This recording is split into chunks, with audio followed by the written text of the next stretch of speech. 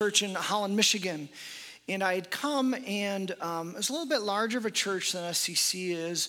They had a couple who was serving as the youth ministers. And the couple, they became friends of mine, and they're still friends of mine. But even from day one, even when I was interviewing for that position 15 years ago or so, they had expressed that they really struggled with the leadership of the church. In particular, the lead pastor and how he led. That was part of my interviewing process. In fact, I talked to them. They were that blatant about that. I did end, as I went there and served there a number of years, and after a couple of years, they ended up getting a new call at a different church. They went on to the church in Texas, and we were in Michigan.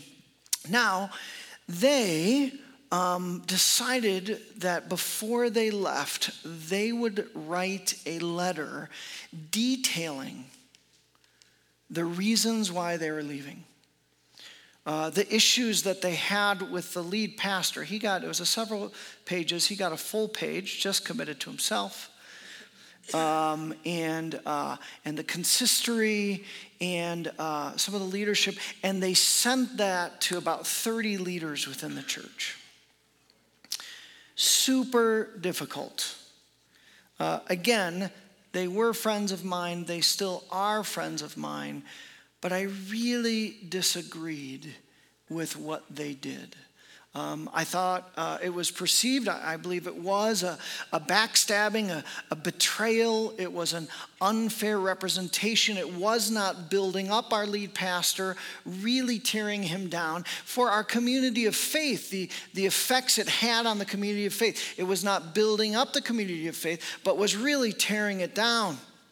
And we had to really seek and say, Lord, how do you want us to handle this situation?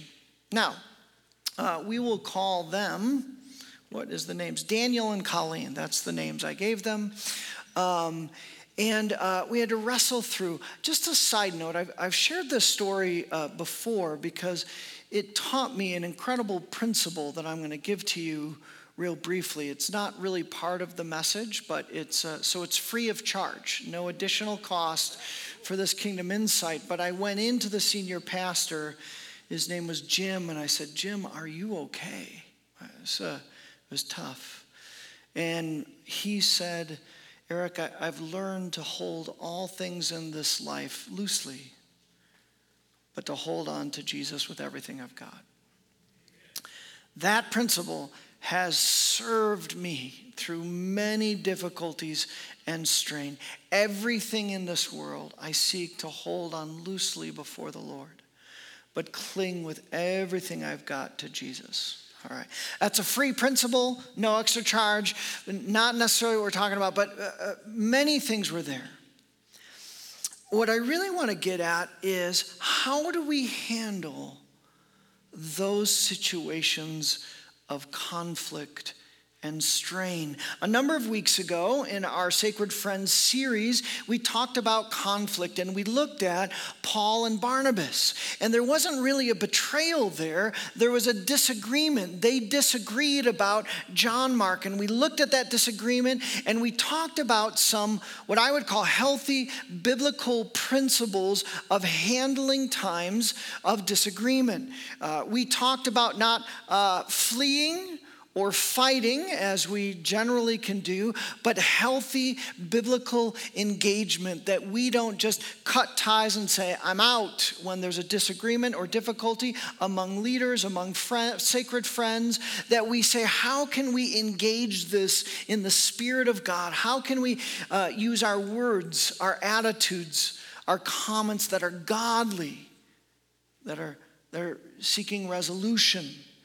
A second principle we talked about is speak truth in love, that we don't avoid saying even the difficult things, but with honesty, with integrity, biblical principle, we speak it out in a loving way. Can't have one with the other. We don't get to say, hey, I'm just speaking truth, right?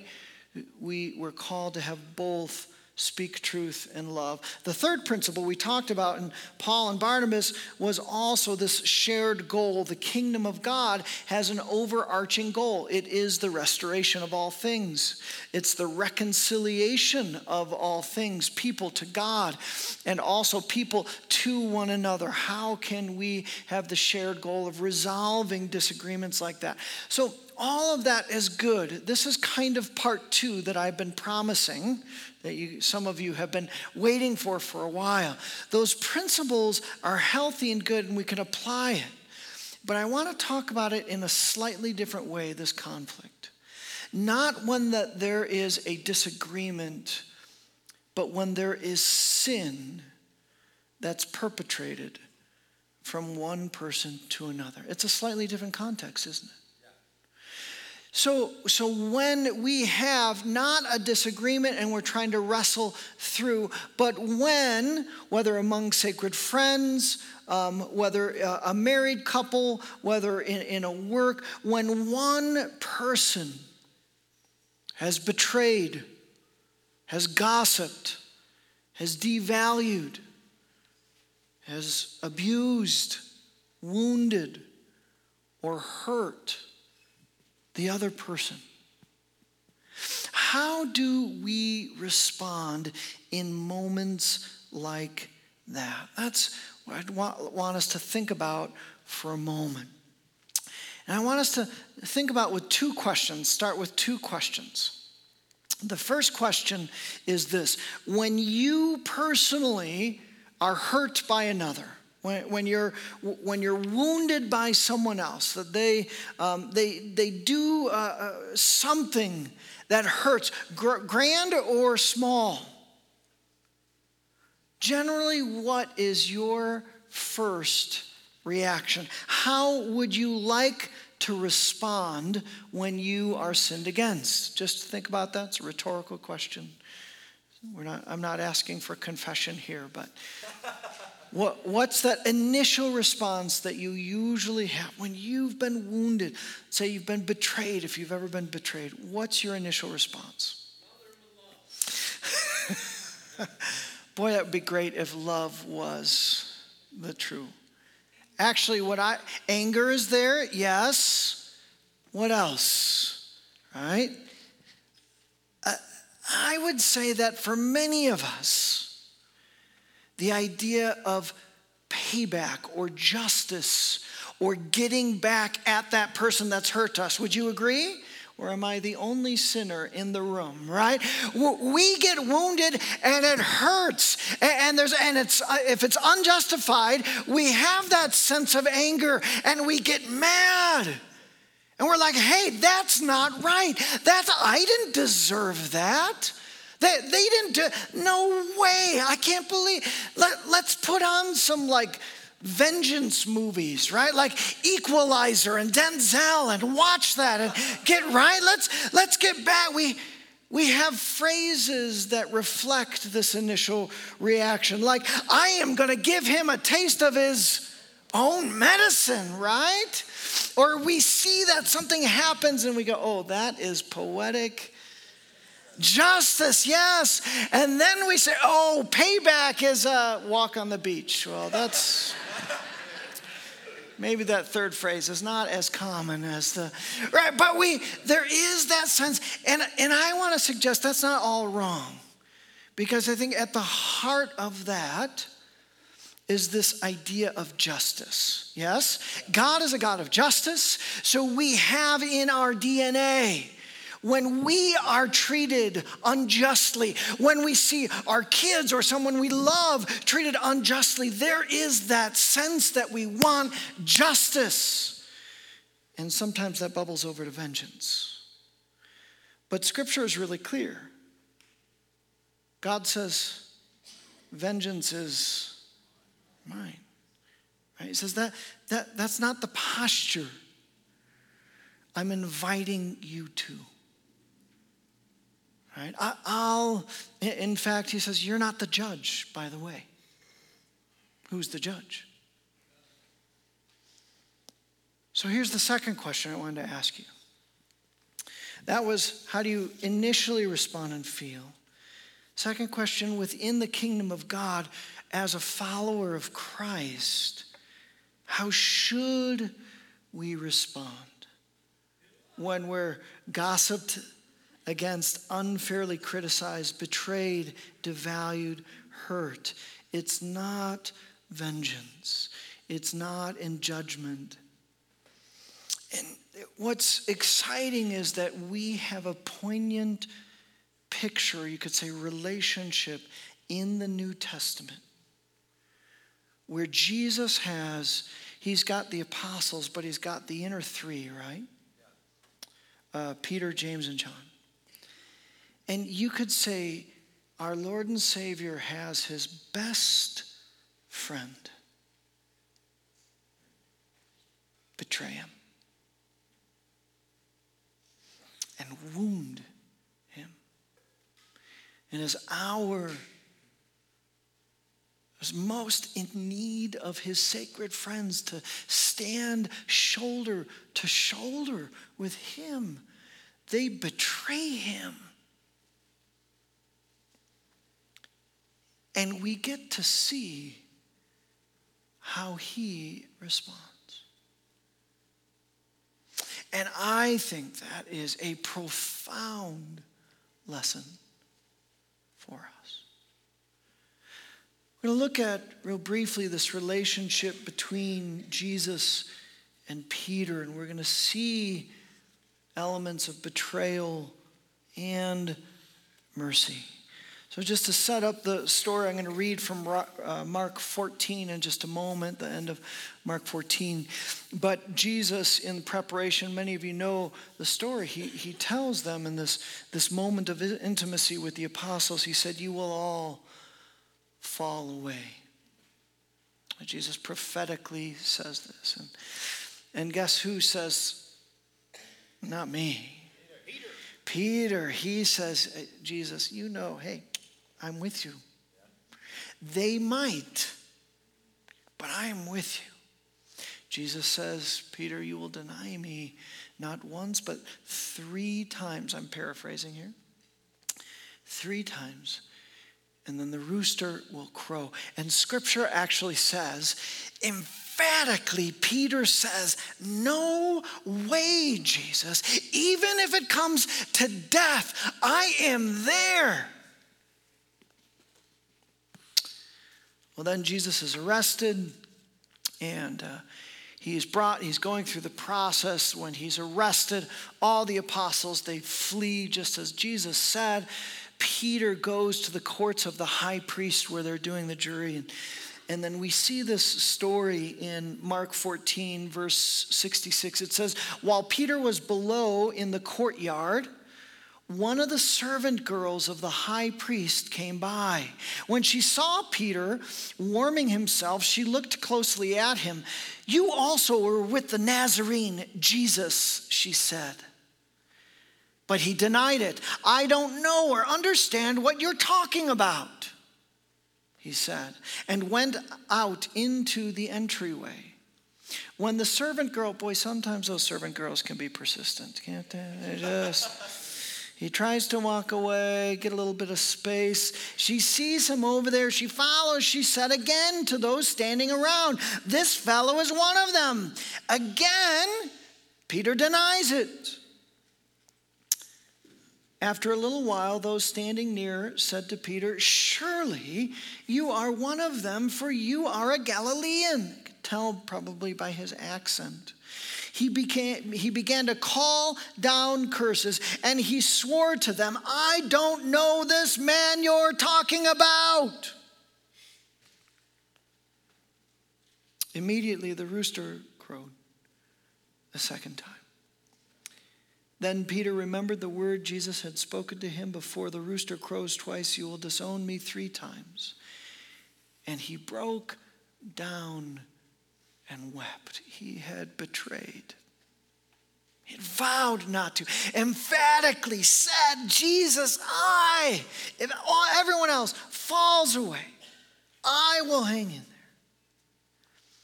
Just an interesting note in the Gospel of Mark, In chapter 16, it's thought that Mark transcribed Peter's telling of the gospel. And when Peter tells the story of the resurrection and he tells the women to go, verse 7, it says, "But go tell his disciples and Peter." And some think Peter he was separating himself because he didn't see himself worthy to be considered a disciple after his betrayal. Now, if you were in Jesus' shoes, and the next time you saw Peter, your sacred friend, how would you respond?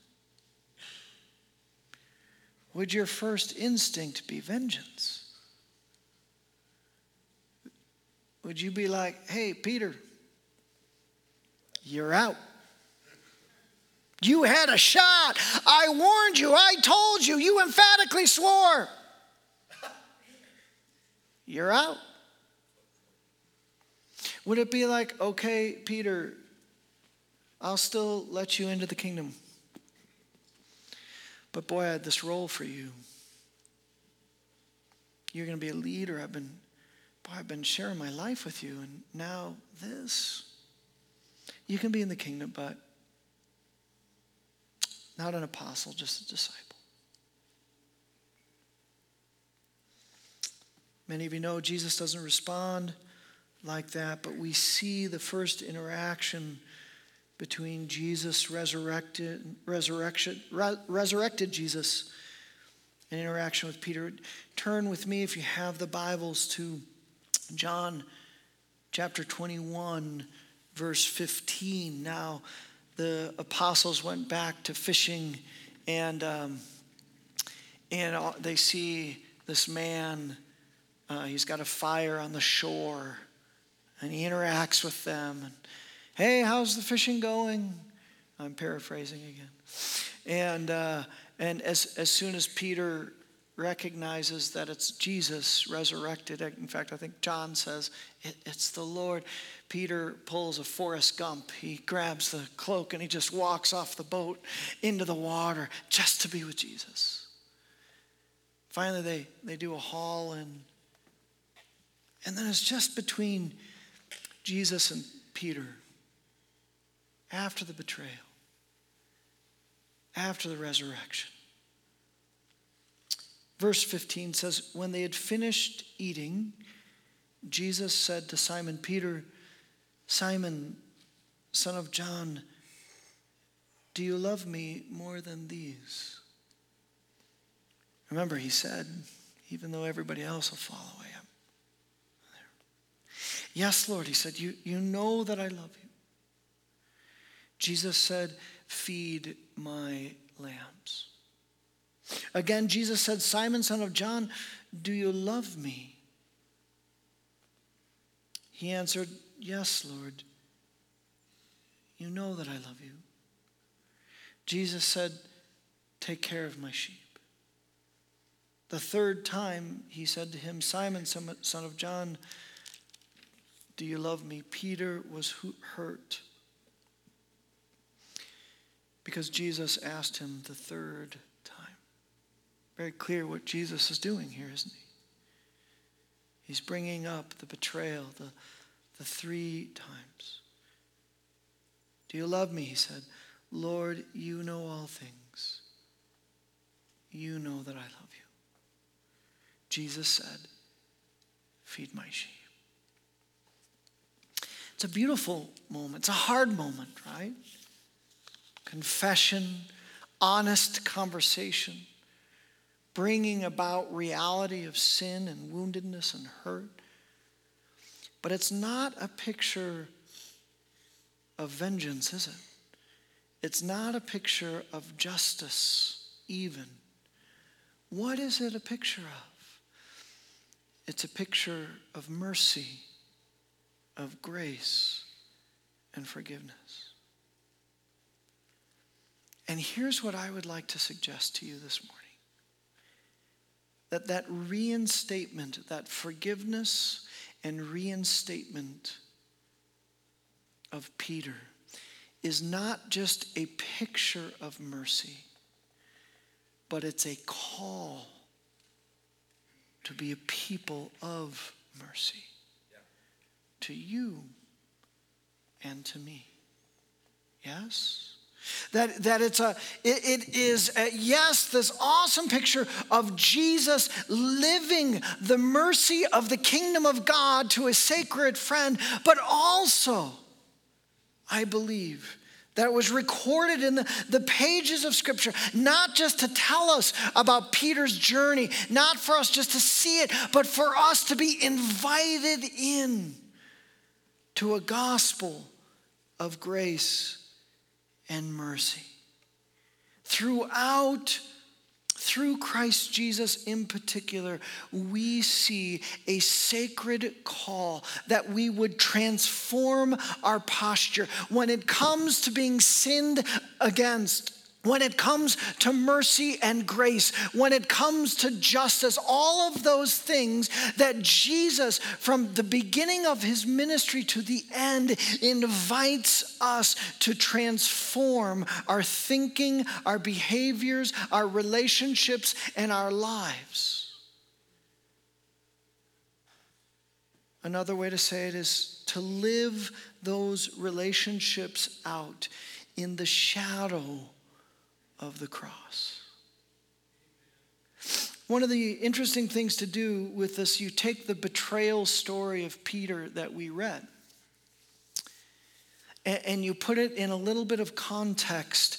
And there was an interesting conversation that Peter initiated with Jesus before the betrayal happened. In fact, the conversation happens in Matthew 18. I'll read it to you. You don't have to turn there. If you'd like, you can. But Matthew 18:21, it says, "Then Peter came to Jesus and asked, 'Lord, how many times shall I forgive my brother or sister?'" Now, we're getting there. Just hold on a second, all right? All right. Isn't that interesting, though? Peter is the one, right?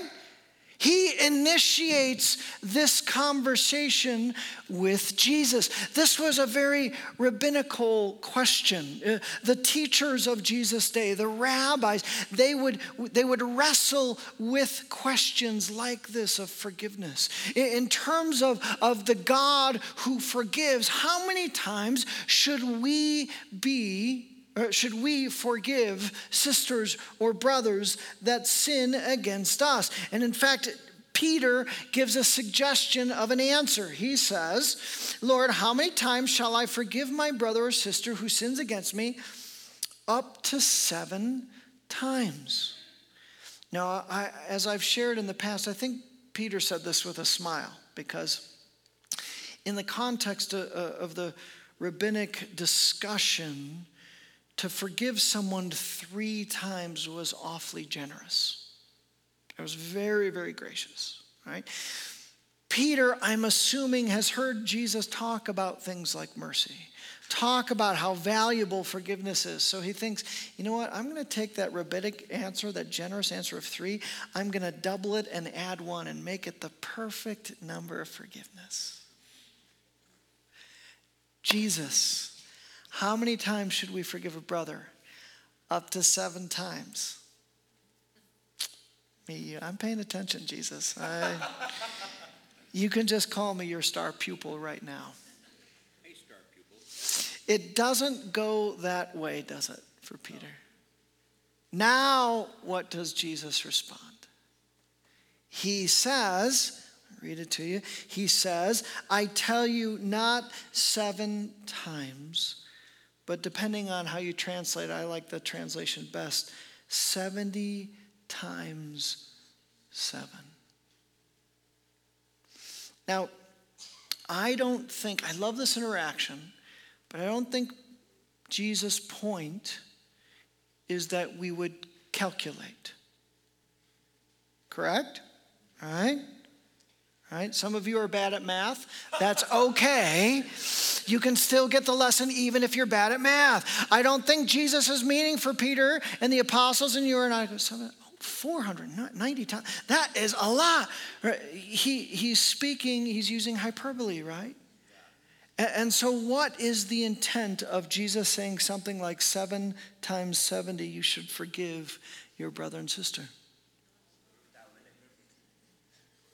That you and I are to be a people of forgiveness. That should flow from us, especially in light of the cross. At the center of the gospel is the story of our forgiveness. Correct? Yes, that's what the cross in part means, that we get to receive the forgiveness of God. And what Jesus unpacks later, not as much now, but he says that this is meant to be central to you as a people in your relationships with your enemies or with your sacred friends. It does not matter. Forgiveness, mercy, grace should flow. Now, forgiveness can be one of the most difficult things in life, especially when we have had friends or loved ones that have perpetrated deep and difficult pain against us. And it's almost as if Jesus knew how difficult it would be for us. And so he tells a parable, and I'm going to just give a short summation of this parable.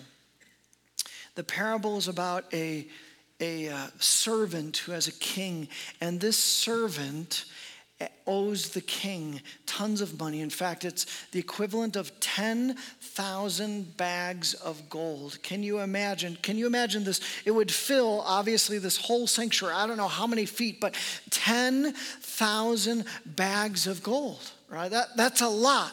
This servant owes the king. And when he has to pay off, and the king brings him before and says, hey, you owe me all this. What was customary of that day is you would throw the man and his whole family into jail, especially with that amount. So the king says, throw him in jail. The servant gets on his knees and he pleads for mercy from the king. And it's a shock to everyone. The king says, okay, you can go. Forget about the 10,000 bags of gold.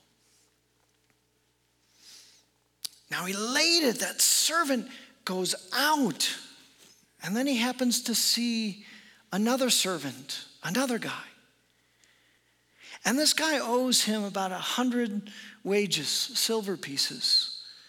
It's an amount, a lot less than 10,000 bags of gold.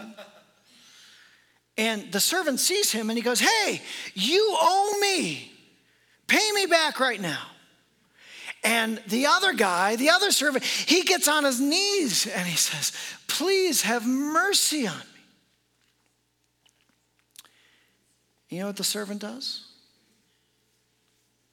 He says, throw him in jail. There was these other servants that saw this whole thing play out. And they are furious. This servant that was forgiven 10,000 bags of gold, all of this money, he fails to let that translate to the other fellow servant that owed him in silver. They tell the king, and guess what the king does? He brings that servant back and he says, you wicked servant. And I love this parable because the justice part of it in us goes, yeah, he doesn't get away with it. I like this parable. What goes around comes around. And he ends up throwing that servant in jail after all. And just when we're enjoying the justice of it all, Jesus tells the moral of the story, the applicable place. And that's where it goes south for me. He says, I didn't turn to it. I'd like to read it very specifically to you. Read it in Jesus' words. He says, the king says, "You wicked servant, I canceled all the debt of yours because you begged me to. Shouldn't have you had mercy on your fellow servant, just as I had on you?" In anger, his master handed him over to the jailers to be tortured until he should pay back all he owed. And then Jesus says, verse 35, "This is how my heavenly Father will treat each of you, unless you forgive your brother and sister from your heart." And we realize this parable is not about justice. This parable is about mercy. And if we are children of light, if we are people of the kingdom,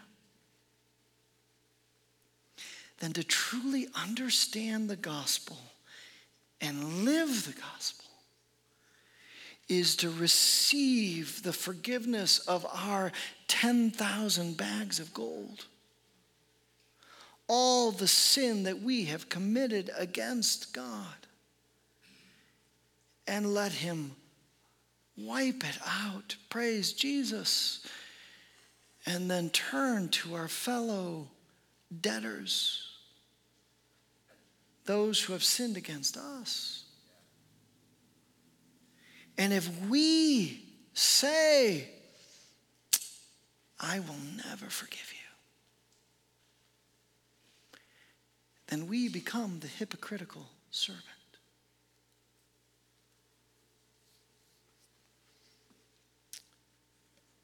Jesus follows this up by saying, if you forgive other people when they sin against you, your heavenly Father will do the same. He'll forgive you. But if you do not forgive others their sins, your Father will not forgive your sins. I've wrestled with how profound that is. And the only way I can make sense of this is that forgiveness is at the heart of the gospel. And we need to live the heart of the gospel. Now, preach on forgiveness on a regular basis because I think it's so central and so crucial. Real quickly, I want to give you 3 kingdom perspectives that I hope are helpful to us, that kind of shape this call of forgiveness. And here, they're in your bulletin if you want to look at those. Just 3. I want you to take these and ponder them and wrestle with them. And I hope they help us be people of mercy and forgiveness. The first is this: forgiveness doesn't mean that the sin that was perpetrated against you is insignificant and doesn't matter. Just because you forgive doesn't make sin perpetrated against you or others insignificant, or it doesn't matter. Sometimes I feel like when we're trying to forgive and we hear the sacred call to forgive, we feel like God the Father is saying, just get over it. I don't believe that that's what the Father is saying. He's not saying just get over it. He's not devaluing our sin. The reason I know this is because Jesus takes sin more seriously than anyone else I know. He says, at a different time, if your eye causes you to sin, gouge it out. If your hand causes you to sin, praise God, he was using hyperbole there, right? Right? But he's saying sin is so powerful. It is a poison in the soul. It is a poison in your relationships. You need to address that sin, because sin will mess up your entire life. That's how devastating it is. But I want to make another suggestion. that unforgiveness is a form of sin. And that will become a poison in your soul. And Jesus is saying, deal with that. Cut that out of your soul, or it will mess you up. You have to get this. I was reading a story, there's a book, Why Forgive, by Stephen McDonald. He tells his personal story. He was a young police officer in 1986 when he was shot by a teenager in New York Central Park, an incident that left him paralyzed. It changed his life.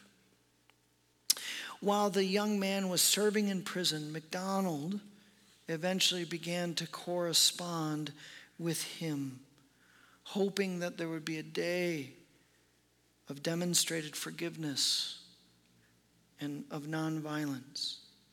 When asked why he was initiating with this young man who paralyzed him and changed his life, he said, I forgave the shooter because I believe the only thing worse than receiving a bullet in my spine would have been to nurture revenge in my heart. He got it. He understood the danger of sin in our soul. Second perspective is this: forgiveness does not mean free of consequence. It does not mean that the perpetrator gets to go scot-free. Now, this is a little bit mysterious here, and I want to share this for a moment. Yes, in God's economy, we are forgiven in Christ Jesus when we come to the cross, and yet what we do still matters in eternity. Yet often God uses and allows consequence of sin, even though we can be forgiven in Christ. He allows consequence in this world and in eternity. Jesus said you will be held account to every careless word. In some way, it's a mystery there, we will give an account of all of our lives. And perhaps the blessings and the favor that we were to receive are removed because of our sin. Paul talks about it in 2 Corinthians of leaping through the fires, that all of our life will be tested. We may be saved, but there's still in some mysterious way the economy of God. And this is how I live this out this way. Listen to this, it's really important. Is I don't believe that prayers of forgiveness are contrary to prayers for justice.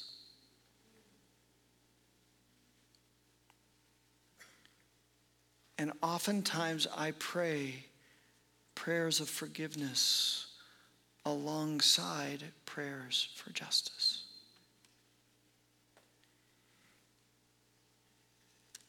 He said you have to forgive your brother in your heart. Jesus is saying forgiveness is a heart issue. You also get to cry out, as the psalmists do, help, help. Part of the reason I told the story of Daniel and Colleen is because the lead pastor of the time, the story that we started with, Daniel and Colleen went to the other church, and they weren't there but a couple of weeks, and the church had this incredible split. And it was a really unhealthy context. And they felt lied to about in the interview process and all those kind of things. And they realized that this was a terrible place. The grass was not greener on the other side. And they asked Jim if he would consider bringing them back as youth pastors. To Jim's credit, he brought me in his office again, And he said, Eric, what do you think about bringing them back? And it would be a great story of forgiveness and grace and mercy. And I said, Jim, I love your heart, but no way in a manger. Now, listen, I'm just giving you a portion of the story, so there's other things. But his leadership style was not, they just did not jive with his leadership style. Those things were still in place. The other thing I said is also that, that they would have to make it right, not just with Jim, but the whole leadership of the church, those kind of things. So I'm just giving you a portion of the story. But I want us to be, so I loved that Jim had forgiven them in their heart. But that didn't mean that there weren't still some consequences lived out in that day. And here's the final perspective, is that forgiveness doesn't mean you have to be vulnerable and entrust your heart and soul to that person that's wounded you again. I think that's where Jesus' words, be innocent as dove, but shrewd as a serpent, is he wants you to get that poison out here. But be wise. If that person is not repentant, if that person is not in a good place, forgiveness does not mean that you put yourself in a vulnerable place to be wounded again. Trust is very different than forgiveness. Yes? Okay. The elders come forward to communion. And as they come forward, I'd like you to ask this question. Is there someone that you need to forgive this morning in this moment?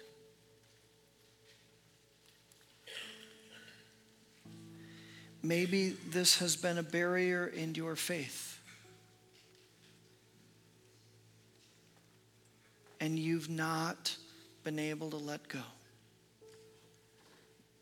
Friends, that's what the Spirit of God wants to do. Where you can't, in your own strength, forgive, he wants to give his strength so you can forgive. Friends, is there someone that you have forgiven in the past, but you know you've pulled unforgiveness back in your own heart and soul? And you need to forgive again this morning. This communion table is a place of healing and restoration, not just physically, but spiritually. That we get to let the poison of sin, the poison of judgment, of unforgiveness, of blame, be removed from our souls. Let me just give you a moment between you and the Lord. Holy Spirit, would you highlight anyone that we need to place before you in this moment?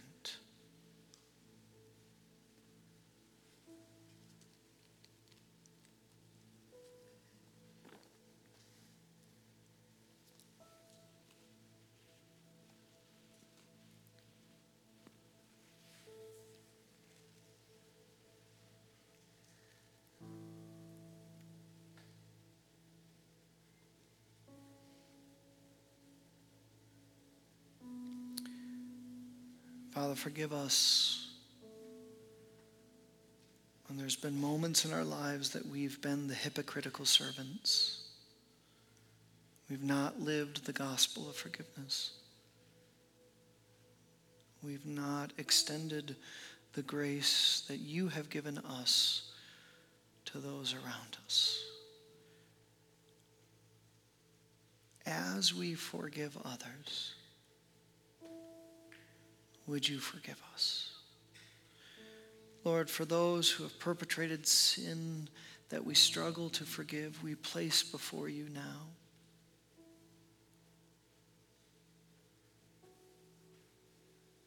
Holy Spirit, we ask for your presence and power to help us to forgive.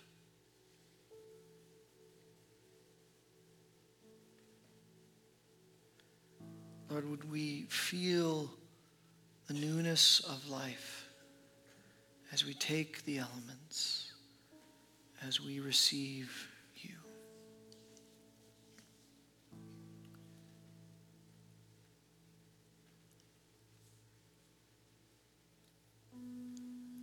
We're going to do a communion just by stations, each section at the appropriate time. If you would leave to your right. We're going to do a communion by intinction. It's where you can dip the cracker in, you take the element, and that's between you and the Lord. Important times. And then return to your seat to your left. It was the night that Jesus was betrayed. And after he had given thanks, he blessed the bread. He broke it. And he said, "This is my body, which is broken for you. Do this in remembrance of me." In the same way, after dinner, he took the cup. And he said, "This is a new covenant, a new way to live, both in relationship with God," he meant, "and in relationship with one another. That our friendships would flow from the dynamics of our friendship with God. Do this, take, drink in remembrance of me." He said, when we do this, we proclaim forgiveness. Forgiveness. In the name of Jesus Christ until he returns again. Friends, all is ready. As you feel led, would you come?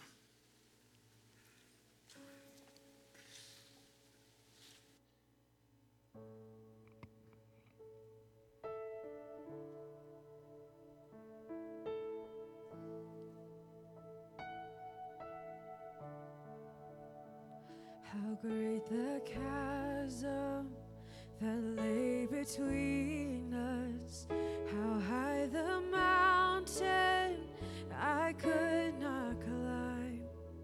In desperation, I turned to heaven and spoke your name into the night. Then through the darkness, your love and kindness tore through the shadows of my soul. The work is finished, the end is written. Jesus Christ, my living hope. Who could imagine so great a mercy? What heart could fathom such boundless grace?